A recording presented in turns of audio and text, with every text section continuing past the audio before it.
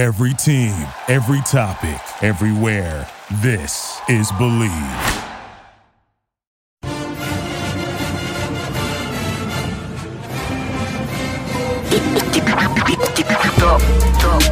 All right, hey, we are back with another episode of the Believe in Pitt Football podcast. I am one of your hosts, former quarterback, first team all-conference, Bill Stahl. Also with first team All-American linebacker Scott McKillop, and we have also Jerry DeBala as one of our hosts as well. Tribune Review beat writer, sports writer for Pitt Panthers for the last 11 years. How's everyone doing tonight, guys? I like the off week. It's a nice way to catch my breath. Yeah, that's one of the topics too. We're going to talk about this off week and how that is with a player standpoint, but also a coaching standpoint as well. Scott, how are you down in West Virginia, buddy? I'm doing well. Anytime the Pitt Panthers are doing better than the Mountaineers, it's always a good week, a good day. But I'm good, no complaints.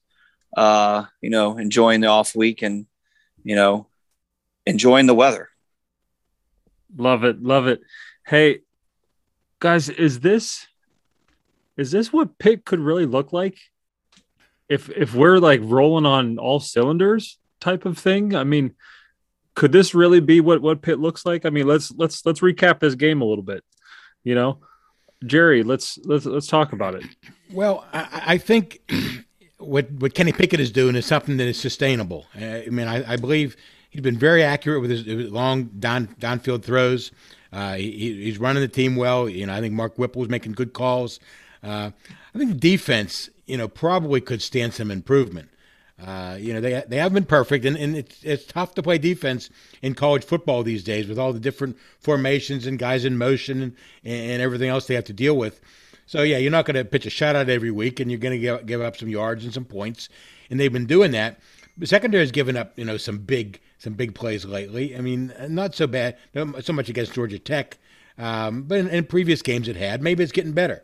The pass rush is good, but not great. I think Habakkuk Bardonado is going to turn into a great player at some point. I think he leads the team in sacks right now, but he could probably stand to pick up his game a little bit. And the linebackers, once in a while, they're out of position. But again, Scott knows this. You can't be in great position every snap. You can't make every play you want to make. And they've been good enough to be 4-1. It's just a shame, they couldn't be 5-0 and maybe getting even some more national recognition because they gave up 44 points to a MAC team. Yeah, I mean, I think you said, Bill, defensively, they I wouldn't say they've played a complete game yet, but they're getting close.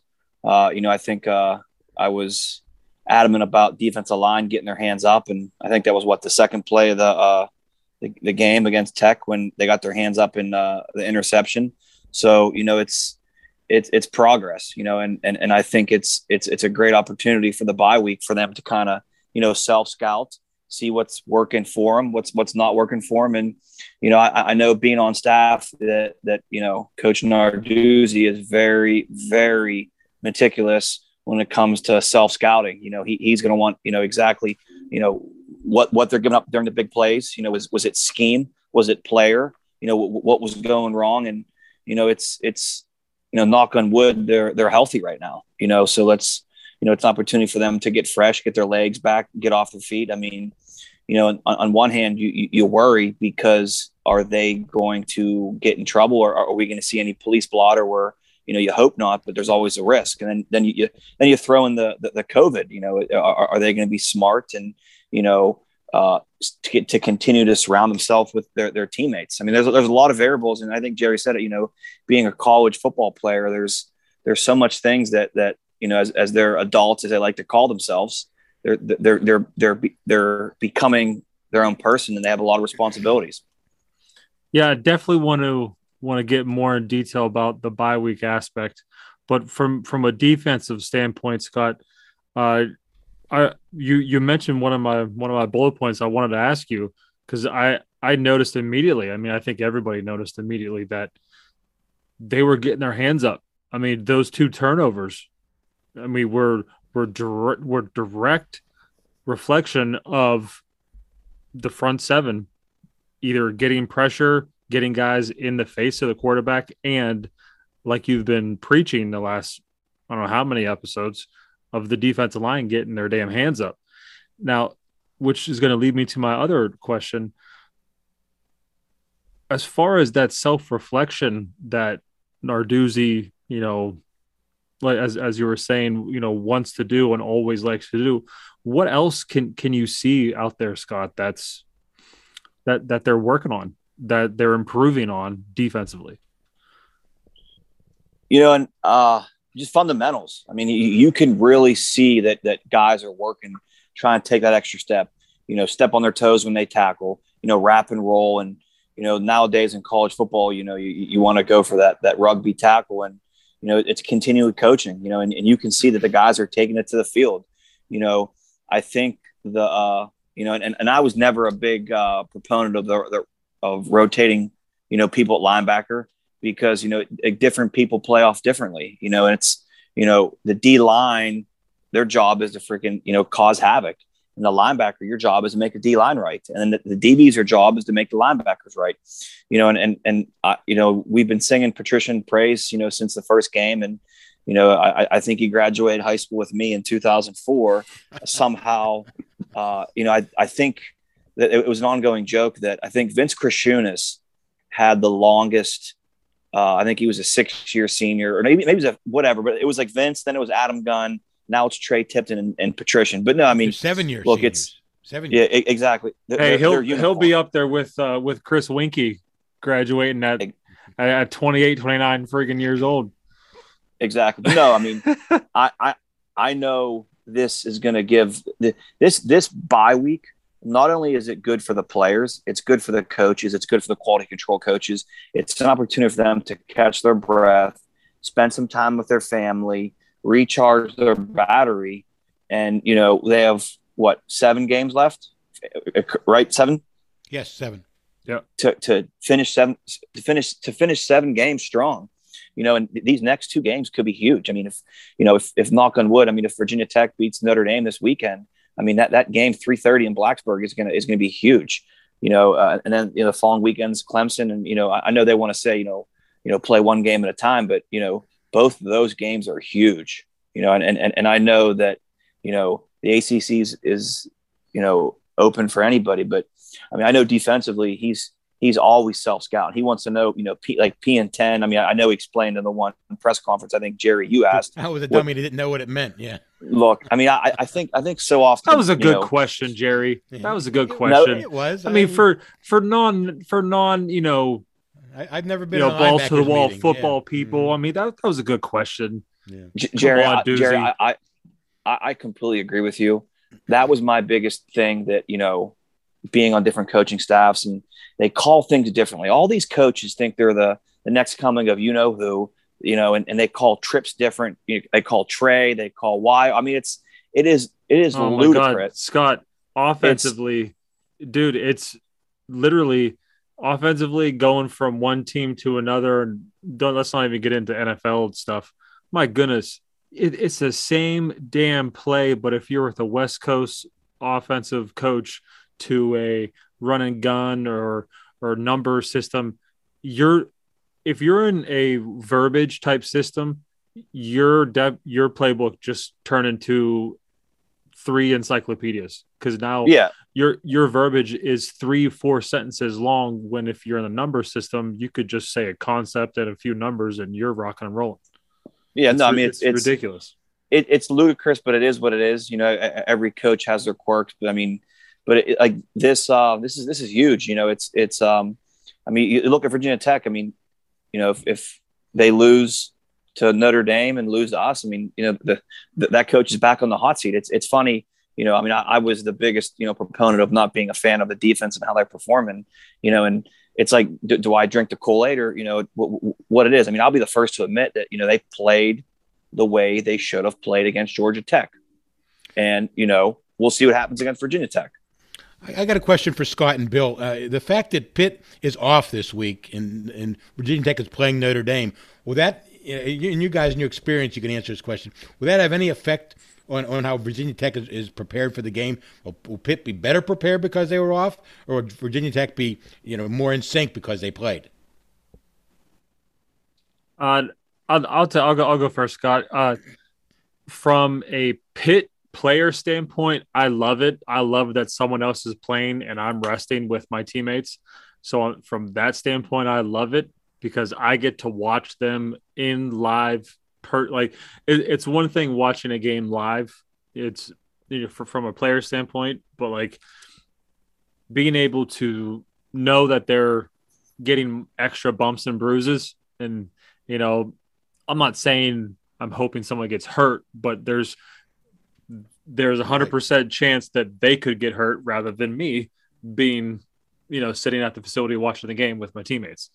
So there's an obvious, benefits at that point. But I think for them, they can't. I hope they're worried about Pitt right now, because they should be worried about Notre Dame. Because if they're thinking about Pitt, they're going to get their teeth knocked in by Notre Dame. But I love it from a player standpoint, and I'm sure coaches love it because that's extra tape they get to, to see. I can answer it as a player and as a coach.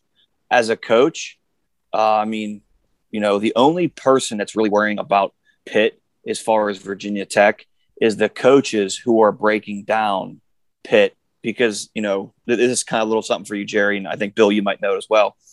The quality control coaches and the GAs are the ones who are responsible for breaking down each game and inputting it how they look at it.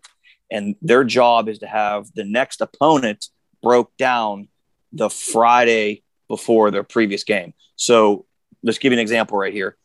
Virginia Tech is playing Notre Dame on Saturday.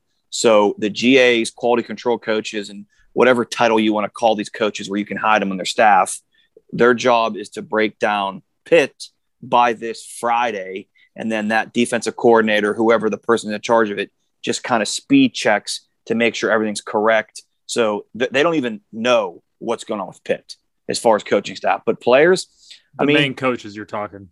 Yeah, the main coaches have no idea because then the hard problem for me when I was a GA and a quality control coach is I was usually a week ahead, and then I'd have to rewatch the film a little bit on Friday evening because I was responsible for calling out personnel or calling out little things here to be alert for when I was up in the booth or I was on the field. So it's a little different right there. But player wise, I don't think it matters. I mean, you'll have probably a core of players that will watch the film together on Saturday. But truth be told, you watch so much film the week of that they might just take a chance to just, step away and just relax. But I mean, knowing Kenny, I guarantee he's getting a bunch of group of guys together and they're watching the game. Well, they were practicing Wednesday and today, and then they're off Friday and Saturday, and a lot of them are going home.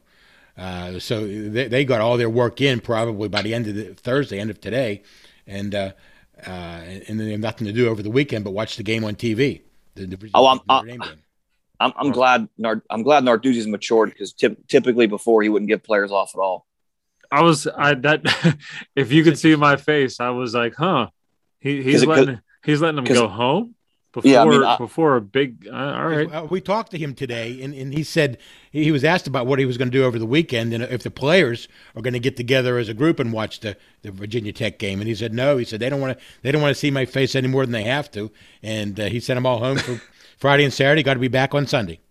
I know this, when I was on staff, man, he was, if he was allowed to be with the players for, 4 days, he was there for as much as he possibly could. I'm surprised that he wouldn't have given them the beginning of the week off and then started the preparation towards the end so that he could have them, for a longer extended period, but still working within the parameters of, what he has to do within the NCAA. He only had two on-field practices, and usually he has 3. So that's a little bit different this week. Well, remember that there's an indoor, so you guys can't see what you can't see. That's true. So yeah, let's add into that before we get into the Ballers debriefs here. Scott, from a coaching standpoint, what can you hope to get done during a bye week? Like what are these practices about? Like, I mean, these couple practices, are they really dialing in on VTech, or are they kind of cleaning up things from Georgia Tech? Let's fill the viewers in on, or the listeners in on this. Well, I think the biggest thing is, they want to correct the big plays. They want to correct the mistakes. If it's one mistake, it's not a big deal. But if it's the same thing over and over again, then obviously it's coaching. So then they're going to correct that. And then, it gives them an opportunity to, like I said, the quality control coaches have already been looking at Virginia Tech, a week and a half before. So they're probably alerting Narduzzi kind of what they're doing. And Narduzzi knows what and Coach Bates knows what they do defensively and offensively. So those two practices, like Jerry said, will give an opportunity for them to, try something that they haven't done in the past. Or, I know, and it's funny, if you ever look on the sideline and you see Narduzzi's like little black book, it's like this little thing that he writes down on. He's very, very good at writing notes as far as what they did, what he did, and every year, regardless of what coach it is, you do a self-scout based upon the coordinator you're facing, and you keep it in your files. So I don't know who the coordinator is for Virginia Tech, but if Narduzzi's ever faced him before, if Bates has, or if any coach on staff, they have these files that said, hey, this is what he did. This is how he hurt us. This is what we did that helped us. This was our correction for this formation and this play, because I mean, it's a cat and mouse game. So it's, he's very, very meticulous on how he understands how people attack. And, let's be honest, anytime this defense, and I know a lot of people aren't big on it, that hasn't been successful, if you really look at it, it's been against a quarterback that can really throw. I wasn't really aware of the quarterback from Western Michigan, but I mean, he had a hell of a game, and he had a veteran offensive line. So, it was a perfect storm for them. I know that was the theme of our podcast, but it's just, dotting the I's, crossing the T's, and just continue to work on fundamentals. Yeah. We're gonna transition in here to DeBala's debriefs with the sights and sounds of what's going on down at the complex there at South Water Street in the South Side. Jerry, what's Narduzzi talking about? What are their players? Is he still messing with you? Is he giving you a break during this bye week? Here's the thing: we were only invited down there one day this week, and that was today. They had a news conference with Cal Adamitis, the long snapper, is doing a really nice thing. He's collecting. He's starting a fund drive for Children's Hospital. He wears number 94. Nice. And he's trying to collect $94,000 in funding for Children's Hospital. And they had a news conference down there today. And if you know Cal, Central Catholic kid, he has this long, blonde, flowing hair. And if they get to $94,000 by the end of the season, he's going to have the kid shave it. The cancer patients at Children's Hospital come into the locker room and shave his head bald. That was one of the things. But Narduzzi was there too. It's a news conference, and we did talk to him briefly. Like I said, he mentioned that he's sending the guys home Friday and Saturday. So really, there wasn't much. I asked him a football question, and he said, "I got a meeting I got to go to." And he just said all he said was practice went fine Wednesday and Thursday, which what he says every week. So I don't know what kind of meeting he was running to. But the thing he said after the Georgia Tech game on Saturday, talking about Kenny Pickett and mentioning the Heisman Trophy in the same sentence, was maybe a little bit out of character for Narduzzi, because he usually doesn't look ahead for things like that. I mean, the Heisman Trophy ceremony in December is 2 months away. Right. And Pitt has 7 games, maybe 8 games if they win the Coastal before they do that ceremony. So a lot of things can happen. But he said, he came out and said it without being prompted, that Kenny Pickett is a Heisman Trophy candidate, which he is. And some other national people have said so in the meantime. What impresses me about Kenny Pickett the most so far this season is how he's hitting the deep ball. I mean, as you know, Bill, that's the hardest ball to throw. And again, some of these receivers are wide open. Jordan Addison is a great receiver. He knows how to get open as well as any Pitt receiver I've seen in 11 seasons. And Tazier Mack, an acrobatic guy who's also getting open in the tight end, is 10 feet tall, and he's easy guy to throw to too. But still, Pickett has almost come out of nowhere this season. I did a little research before we came on, did the podcast here. And before the season, Pro Football Focus put out a listing of every quarterback in the nation. Kenny Pickett, guess where he ranked him at in January? 67. The 67th best quarterback in the country. So before the season starts, in August or September, he's all the way up to 52. Okay? And at this point, and Pro Football Focus did have a little caveat in there that Pitt has what they claim, and it's probably true by the stats, the 15th easiest schedule in the country. And Pitt really hasn't played. They played UMass and New Hampshire, two teams that didn't belong on the same field, with any kind of Power 5 team, even though, UMass is actually an FBS team. But those are two of their wins. And also with a nicely timed bye week before a whole bunch of conference play. Yes, a lot of big games coming up. Virginia Tech on the road, Clemson, Miami at Heinz Field. Next 3 weeks are going to be huge. But now Pickett is second in the nation in passing efficiency right now, 194.7. He's behind only a guy, Grayson McCall from Coastal Carolina, and touchdowns. And touchdowns are what they put the numbers on the scoreboard. How to decide games? 19 touchdowns against 1 interception. That's also second in the nation to a guy named Tanner Mordecai from SMU. So he's leading the Power 5 in passing efficiency and in touchdown passes. And so right now, there's a lot of talk about the Heisman, for Pickett. There's a lot of game has to be played yet, but right now he should be in the conversation. I believe, and maybe I'm wrong. I'm not. You guys are better experts than me. If he keeps this up, even if he approaches how he's been playing lately, he's going to be more than a 5th-round draft pick in next May. He's going to be a guy who's going to be one of the top quarterbacks coming out in the draft. And also, maybe you've seen, you guys, some social media stuff and some talk radio stuff. Hey, maybe the Steelers should get Kenny Pickett for the quarterback instead of Ben Roethlisberger next year. That kind of talk is starting to grow. And Pitt's only 4-1. And as you guys know, sometimes I was at my grandson's little baseball game tonight, and we were talking Pitt football with some of the other grandfathers, and they said you never know what's going to happen. It's Pitt. They're going to probably beat Virginia Tech, beat Clemson, and lose a Duke or somebody, and that's just the way it seems to go with Pitt every year. Maybe it's different. We'll see what happens, but it's going to be very interesting over the next 7 weeks. Well, speaking, with Kenny and the offense, the one thing that has been consistent would be the offense and Kenny's play. So as of right now, we're talking Pitt and Kenny Pickett right now. I believe he should be up. He should be in the contention. He should have national recognition for a Heisman contender right now.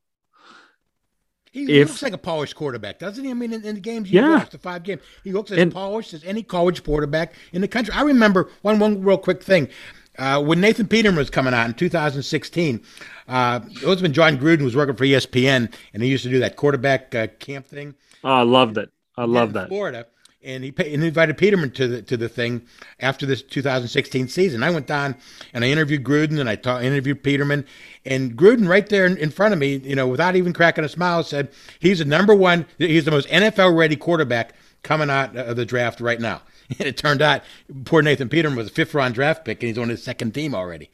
So it's hard to say who's going to be a good quarterback in the NFL.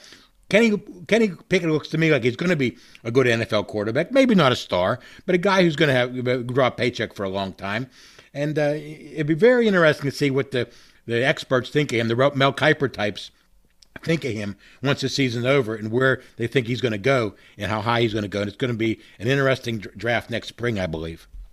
Well, if he continues to put these numbers up, it's going to be extremely difficult to not talk about him. These numbers, just the percentages of completions. Even the other game, it was 87% or something like that. Yeah. We're talking numbers that are, Scott, you could testify to this. I don't know if we completed 65% of the passes against 7-on-7 during practice. I mean, you're talking 80 some percent. I mean, that's timing, rhythm. And I understand, guys work their tails off in the offseason. And from my understanding, Jordan Addison spent a whole heck of a lot of time with Kenny. And I mean, it shows. You can see it. Completing those deep balls, guys. I've worked my tail off, throwing those to Doran Dickerson, to John Baldwin, to O'Derrick Turner, guys who played in the league, and we had time and rhythm because of what we did when no one else was looking, when no one else was saying, "Hey guys, we have practice. You have to be there." Yeah, well, no crap. I'm going to be there practice anyway. But what turns good players to great players is consistency of working at your craft. And it's showing. I mean, the jump, Jerry, you might be able to help me with the numbers here, but the jump from deep ball completions, I think there was a stat that was out. I don't know if it was last week or what, but I mean, I think that's one of his most improved stats. 14 yards of completion, which is second in the ACC, which is 14 yards every time somebody catches a football. Someone catches the ball, you're moving the chains. Exactly. I mean, you're scoring points, and you're scoring points quick, and that's why they're leading. They're leading in a whole heck of a lot of categories. Points. Yeah. What, 50, 52? Or 50, 50. I think. Yeah. I have to look it up, but I should know anything off the top of my head. But I think it's 52.4. And the yardage, they're second in the nation in yardage to Ohio State, and that's well over 500 yards per game. So let's go around the horn real quick here. Can Pitt win these ACC games playing like this? Like with the defense breaking here and there. I mean, because we're gonna come up to some better defenses, some better individual players, meaning quarterbacks. We're gonna come against some pretty good quarterbacks, in these next 6-7 weeks here. But if Pitt's offense can still put up those numbers, can we win in shootouts? I mean, do we think we can either make the other team's offense make the mistakes, or can we force some turnovers? Well, Bill, they're going to lose. I mean, at some point, I don't see them being 11-1. Pitt hasn't been 11-1 since the days of Dan Marino. No, I'm not saying I would love it. I mean, heck, they'd give us a whole heck of a lot of stuff to talk about. It's beautiful. Well into the New Year's Day too. Yeah, absolutely. Mm-hmm. But I mean, this is what I'm saying. Is this sustainable, this type of play? Because we are going to get some tougher opponents, and it's football. I mean, guys are going to have bad days. Some people aren't going to catch the rock.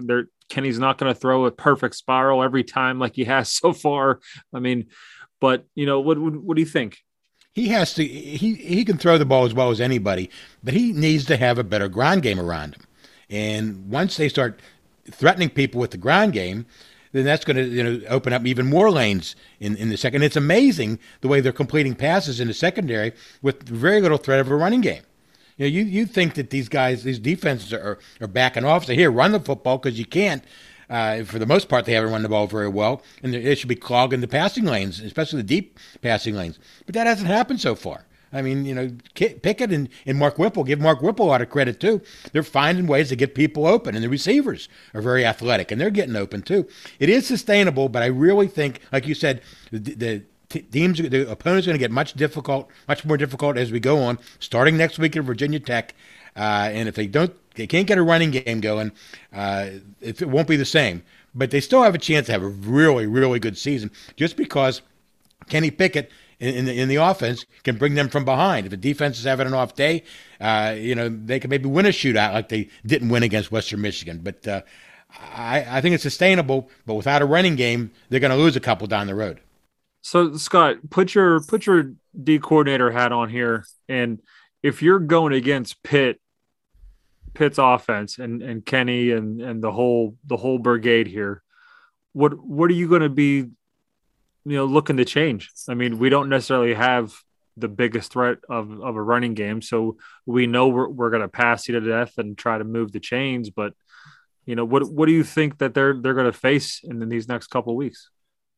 Well, I mean, to build off what Jerry said, I mean, Pitt's going to go as far as Kenny Pickett's going to go. As soon as Kenny Pickett has an off day, Pitt's going to have an off day. I know that's stating the obvious. You need a good quarterback to be successful. But I mean, if I'm facing this Pitt offense, I mean, first and foremost, I'm finding out where Jordan Addison is. I'm going to make him pay for every time he catches that ball. I'm going to, if he wants to come across that middle, I'm going to punish him. I'm going to, if I have to bracket him with, a safety over top, and whether it's a linebacker or someone in the slot, double teaming him. And, if I'm going to lose to Pitt, I'm going to lose to Pitt because they're going to run the ball. Because right now they haven't shown that Pitt can be successful in running the ball. Not saying that they can't run the ball, just, stating, what's been going on. So, I mean, I'm going to force them to beat us with running the ball. So, and I think that, with the offensive line coach and Coach Powell, that, that's what they want. But, I'm just going to make them run the ball. I don't want the ball in Kenny's hand because right now he's on fire. He is, I'm biased, but I think he is the top quarterback right now in the NFL, I mean, in college football. And I don't care what people say about the easy games that he's played. He has nothing to do with the schedule. He didn't make the schedule. You still got to put the numbers up. Exactly. Right? He still has to throw the ball. The receivers still have to catch the ball, and he still has to identify the coverage and make the plays. But, it's this right now is where Kenny's going to make his money. Everybody now knows about Kenny and what he can do. This is where, and I don't want to call him, Joe Burrows and what he did at LSU, but I forget what he was. Now, granted, they're playing the SEC, where everyone thinks is, it is pretty gosh dang good football. But, Joe Burrows made a lot of money where he was, a 6th, 7th round pick going into the season, ended up being a Heisman Trophy winner and a first pick in the first round. I mean, right. I'm not saying it's going to happen with Kenny, but, he is – these next couple games is really going to decide whether or not how much money he can make or how much money he's going to lose. And, I pray that he's smart with the football like he's doing right now. And, he knows when to get rid of it and, doesn't try and do anything special with his feet. And, but it's teams are going to force Pitt to run. And I think they can do it, but right now it isn't showing it. Scott, I'm glad you brought up the money aspect of things. I was watching ACC Network the other day, and Pat Narduzzi was being interviewed by the two guys on the morning show there. And Narduzzi said at Wednesday's practice at Pittsburgh this week, 6 NFL scouts showed up. And there's been NFL scouts at practices all summer. But 6 of them showed up on Wednesday to see different players, including Pickett. And they all said that he made a great decision to decide to come back, and he made himself a lot of money. Like I said, he's not going to be, no matter what happens the rest of the year, he's not going to be a 5th-round draft choice. He's going to be a high pick, 1st, 2nd, 3rd round for sure. First, I'm going to wait on that. But the NFL scouts have noticed Kenny Pickett, and he's going to be a guy that's going to be high on a lot of lists, come draft time next spring. I definitely think he's yeah. And Go ahead, Scott. What I was saying is, and is kind of make a funny remark. Jerry said there's 6 NFL scouts there on Wednesday. I bet none of those scouts had Virginia Tech ties because we both know that they would not be allowed in the facility. You're probably right. You're 100% correct. None of them from the Redskins, right? Or not the Redskins. I apologize. Washington football. The Washington football team. Yeah, Come on, Jerry. Sorry. But Narduzzi makes sure that it's like they have that motto, lock the gates. He makes sure he knows who's in his practice, who's watching his practice. And I remember when Todd Graham was coach, we were allowed to watch every single snap. And even when Wannstedt was coach, right, Bill? Yeah. You could watch, the reporters could watch every single snap of every practice. Now we Jerry, can watch a half hour on Tuesday. I don't know if this is true. This is all second information. But I heard it's the extent where if you're a high school coach and you have ties to the team that they're playing, that he won't even let you come down to practice. I mean, ties to the next week's opponent? Say there was a high school coach from Gateway or Penn Hills or North Allegheny, and they were a Virginia Tech grad. They might not have been allowed to practice. Yeah, you know what? That's probably true of any coach. I think I believe it. Not alone in that kind of thinking. You never know. It was funny. When I covered the Steelers all those years, we watched them put up this big building next to the on the south side, next to the football fields, and everybody said when Al Davis was alive, Al Davis is up there with binoculars, watching practice, and there is a big building, right there with a lot of windows. You could easily watch. Yeah, but train goes by every 5 minutes. Jerry, if you're good at doing anything, people are going to find out how you're doing it and how to stop you. Oh yeah, okay. So coaches like are paranoid. Yeah. Well, and usually the ones that are paranoid are the ones that are potentially doing things that they know that other people shouldn't know that they're doing. Well, see, and that probably true. that goes into our whole topic of this whole series so far of episodes of, can we defensively make those in-game transitions, those in-game, strategy, fix here, fix there, those little critiques? Are we legitimately going to do that, or are we just going to continue to do what we do? And because I would be afraid of that going into these types of games, especially when people already know. I mean, he hasn't changed anything for years. I'm not saying he's going to change anything.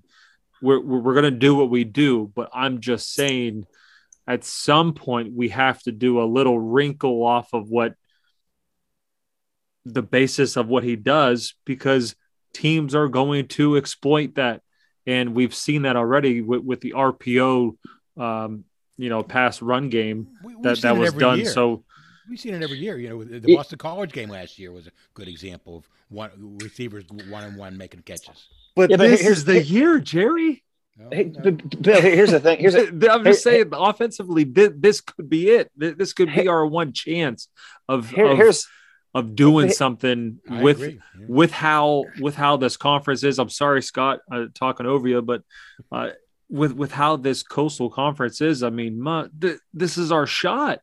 No, but here's the thing, though, and I look, I'm very outspoken, about what I feel, but speaking for an offensive coaches are greedy.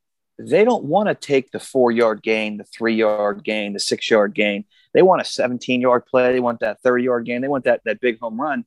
And this is, coaching with Narduzzi, playing under Phil Bennett, who was a quarters coverage team as well, but he didn't press the corners. You want the shortest, widest throw, what you want to do. And at the end of the day, where your holes are, and how teams are going to attack you. Still, at the end of the day, you got to block the man in front of you. You got to have the quarterback put the ball in the money, and you got to have the receiver make the catch. There's a lot of ifs there that can happen. And, it just happened to be against, Western Michigan that every bounce went against Pitt. And I know that, we could have said, hey, they could have done this, they could have done that. But it's worked before. And it just sometimes it doesn't, but you got to have some variable. That's the only thing. You got to switch up every once in a while. Exactly. You got to be able to make adjustments better than they made in the Western Michigan game. Absolutely, yeah, because those adjustments. I mean, those plays that Western Michigan made are going to be a little bit more meaningful and more impactful versus a VTech, versus a Clemson, versus a UNC. I mean, they're going to exploit that, and those are going to be touchdowns every completion rather than a first down. It's not going to be easy, But you made a good point, though, Bill. This is the one year that the offense can carry them, and the defense. Narduzzi doesn't want the defense to be the one screwing it up. You're not going to have a quarterback like Kenny Pickett every year. You're not going to have receivers like Taser Mack and Jordan Addison and tight end like Lucas Kroll every year. So you better take advantage of it while you can. And now that they're 4-1, by God, they better finish at least 9-3, in my opinion. Yep, and we're going to transition into 40-5 with your quarterback, Bill Stahl. I'm just going to continue to talk about Kenny a little bit here. The benefit of doing podcasts and not playing football anymore is we can talk about the future. We can talk about these players and their possible NFL, aspirations and things like that. So as far as Kenny, I'm going to piggyback off of our convo a little bit ago, I think Kenny could be that quarterback. No matter how he finishes this year, I think he could very, very much benefit from, the Senior Bowl aspect of just coaches just seeing that extra year of experience, that extra year of the mental capacity to grow as a quarterback. I think that could take him. I mean, it just takes one quarterback coach, one offensive coordinator, one head coach, one GM, one owner to fall in love with someone as a football player. And then the personality and everything, Kenny already has that.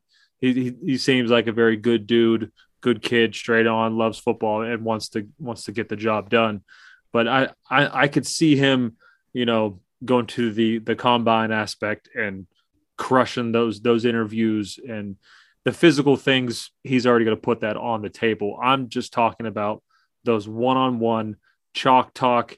Here's a dry eraser. Here's a dry erase board. Let's talk some football. Let's talk shop. And I think that he could really increase his stock in that aspect. I agree, Bill. I think Kenny's a smart kid, and he's had the experience of working with Mark Whipple for 3 years. This is his third season. Mark Whipple's been in the NFL. He coached Ben Roethlisberger with the Steelers in 2004. So yeah, he really has been with two other different coordinators too. Was one other. Sean Watson was with him when he was a freshman in the second year when they lost to Clemson in the championship game. But yeah, Kenny knows as much about Pitt's offense and knows as much about reading defenses as anybody in the country right now. And I think he's going to impress these head coaches and offensive coordinators and quarterback coaches in the NFL when he gets a chance to meet them at the Senior Bowl and at the Combine later on. So, like I said, he's going to get drafted high. I really believe that. Maybe I'll be proven wrong, but if he doesn't go in the first 2 rounds, I'll be really surprised. Yeah, especially with the consistency that he's shown thus far, is just the numbers. I mean, I think if he stays up there with those numbers, specifically in that top 10 category, and we finish with that at least, and I like how you said minimum 9 game at this point, I think is acceptable, quote unquote. I would say the 2009 team, right? Well, then you'd have to get 10 wins, Jerry. Yeah, sorry. I love it. But hey, with the bowl game too. You got your 10th in the bowl game, right? Yeah. So yep. I said 9-3. 10-3. Yeah, you're right. Yeah. You're right. You're right. Regular season. So yeah, Scott, what you got, man? Let's talk about the Mad Dog defense here. Let's talk about our. We talked about him a little bit earlier. The ACC linebacker of the week, Scott Patrician, the old head, the veteran, with five total tackles and 5.5 tackles for loss and that pick 6. I mean, he just continues to show up and make plays. Yeah, and he's evolved into exactly what Pitt thought he was going to be, and I know maybe, when he went to Penn State and, I believe that they were recruiting him at this position from all along, but he wanted to play safety.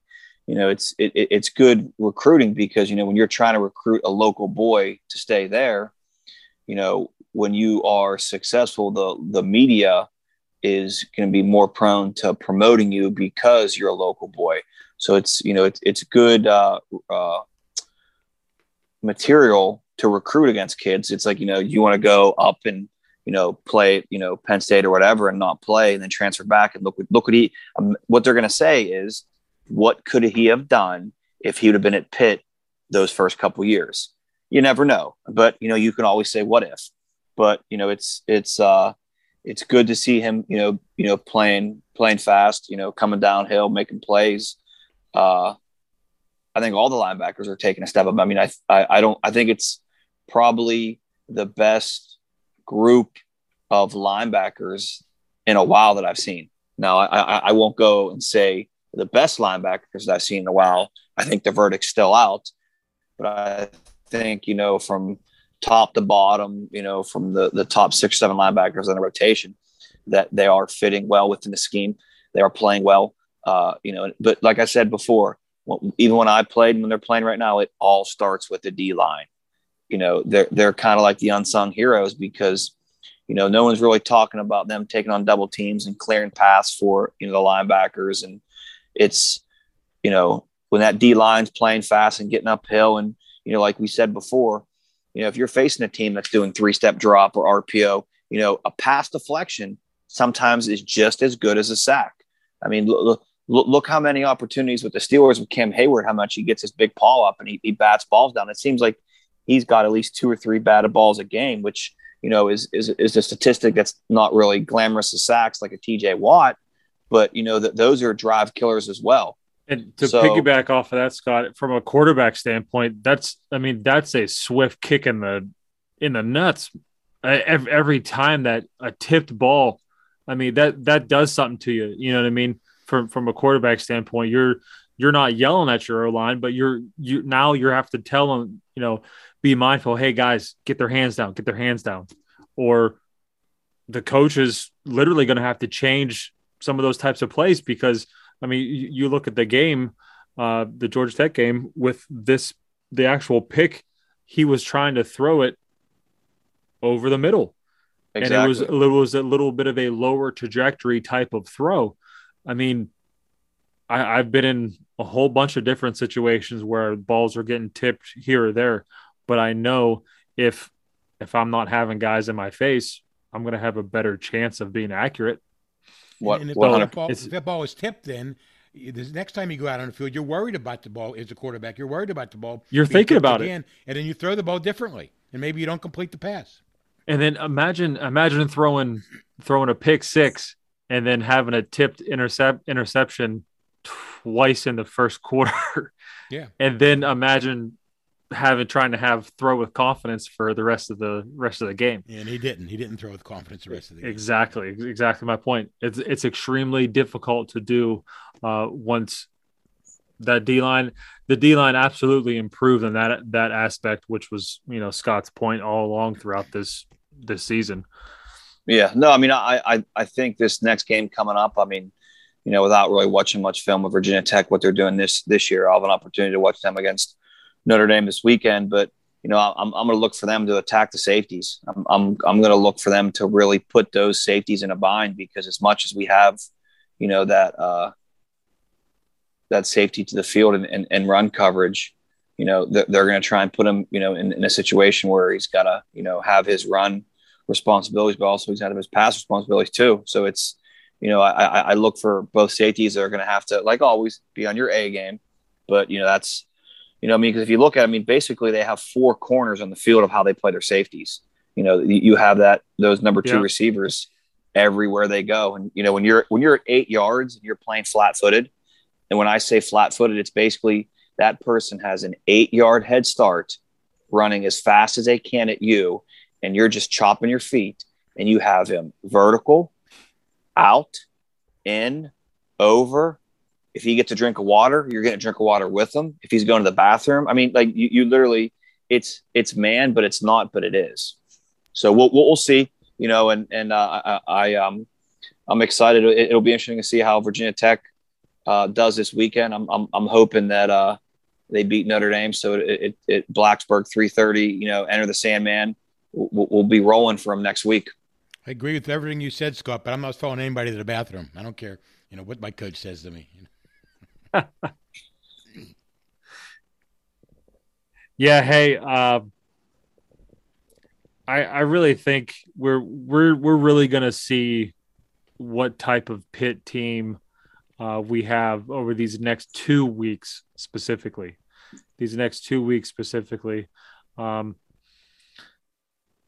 I think we can get this next one done. No doubt in my mind. I definitely think we can get that done. I'm looking for. I'm sorry, guys. I'm biased. I have something against Brian Kelly. I hope he has 4 flat tires and steps in gum. on Saturday. Does that have anything to do with him being the coach of Cincinnati? I'm just spitballing. Very much so. And also there was some guys that I had the pleasure of training with after college who may or may not have been coached by him, filled me in on a few things about him. Not the greatest person in the world. But I'm hoping VTech whoops their tail. I really hope they do, because once we beat them, it's just going to make us look even better.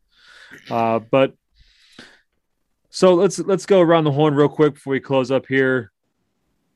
What are we thinking? I know we have a bye week next week. We got another show coming up. But what are we giving Pitt right now thus far this season? Grade-wise, A, B, C, D. I hope we're not going to give anyone an F, but let's, what do you say, Jerry? Thus far, what are you giving us? Talking about an overall grade, overall grade, offense, defense, the whole I deal. think a solid B. Not a B minus, not a B plus, but a solid B. They're not undefeated. They gave up 44 points in their only loss to a MAC team, so there shouldn't be a B plus. But I guess we already said on this podcast, Kenny Pickett covers up a lot of problems, and with a guy who can throw the ball, throw it deep and get those quick scores, I think the defense, doesn't have to be perfect, and the defense is not going to be perfect, but it's going to be better, and I really think it's going to be better. Because you get better pass rush in the second half of the season. I think Habakkuk Baldonado is going to have an all-ACC kind of season over the next 7 games, because the kid is big and he's strong and he's smart. And I think those 3 things, and he's coached by probably the best defensive line coach in the country, certainly in the conference, in Charlie Partridge. So I think the defensive line is going to step up over the second part of the season. And I don't want to predict a record at the end of 12 games yet, because I want to wait a little bit. But I can see that. Just a grade. We'll get into the solid B. Solid B. Gotcha. Scott, what do you got, buddy? Well, I would give I'll give a grade for offense, defense, and special teams. I'll start with special teams, and I'll give them a C plus. Just because the missed extra points, the block punt, there's a lot of things that it could be doing better. Defensively, I'll give them a B minus, and offensively, I'll give them a B plus. So overall, not to steal Jerry's thunder, I'll give them a solid B. But there's 3 phases of the game. Continuously they're winning offensively, but defensively and special teams they're really, really lacking. And I think that's probably one of the things, that those 2 practices that they got in, that they're working on the fundamentals for punt, all the 4 phases of special teams. So that's definitely probably a point of emphasis. And then I'll predict Pitt to win this week, 45-0. I think I'll win this one, unlike last week when I predicted them to lose. So I think I'll get back on the winning track. They're going to beat Virginia Tech 45-0. You said? Oh, they're going to win this weekend 45-0. Jerry, come on. I got you. Okay. Come on, Jerry. Come on now. It's funny you mentioned special teams. Real quick, we talked to Andre Powell a few weeks ago, and he mentioned those 4 missed extra points, and he was just thunderstruck by the fact that he missed 4 extra points. And he said to me, Jerry, I think you could even kick an extra point. And I said, I don't think so, Andre, but I do have some eligibility left. Maybe I'll be at practice one day. Oh, if that happens, Jerry, I'm going to be standing at that tall building getting that video. Hey, because I won't be allowed to be down at practice. That's true. Speaking of special teams, I know that we talked about trying to get Chris Blewett on for the Clemson week. I don't know if everybody saw, but he got signed. Spoiler. He got signed. He got signed to Washington's. Spoiler alert. Sorry, I have a bad habit of ruining surprises. But I saw that he got signed to Washington's practice squad. Good for him. He's a good man. I'm glad to hear that. Nice. I'm going to send him a text congratulating him tonight. He's a good guy. Love it. Well, hey, I'm going to give I kind of have to give the special teams. I mean, I really want to give a D plus almost, just because of the missed extra points. I mean, that could literally lead to losses throughout conference play if that BS happens again. I know there's a certain saying that certain players say on the sidelines whenever there's a missed kick or the kickers are just walking around during practice. Bleeping kickers is what we would always say.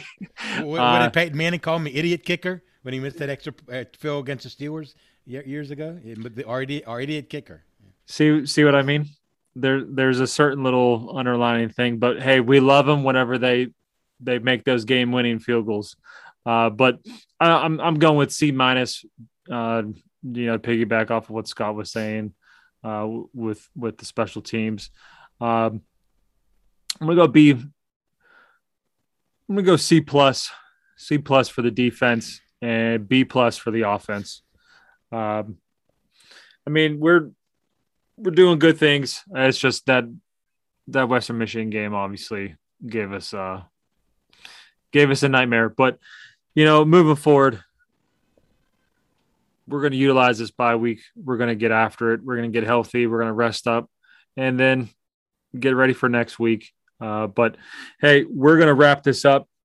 This is the Believe in Pitt football. This is what you get.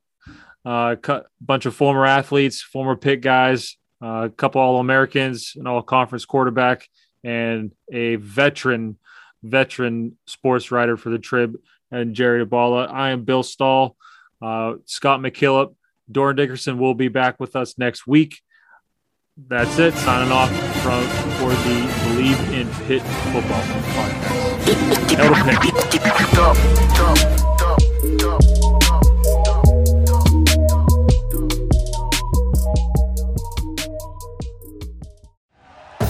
Thank you for listening to Believe. You can show support to your host by subscribing to the show and giving us a 5-star rating on your preferred platform. Check us out at Believe.com and search for BLEAV on YouTube.